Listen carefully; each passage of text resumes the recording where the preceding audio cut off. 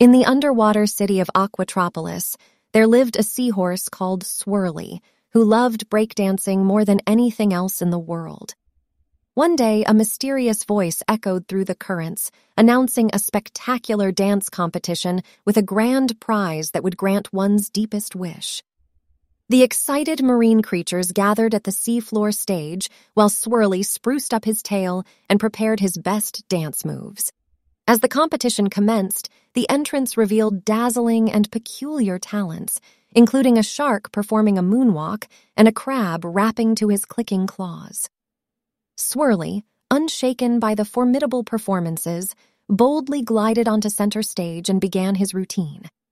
He flipped and spun on his tail, holding a small underwater boombox playing a catchy mermaid tune. "You got this, Swirly!" shouted his octopus friend from the audience. "Show them what a seahorse can do!" Suddenly, the mysterious voice interrupted.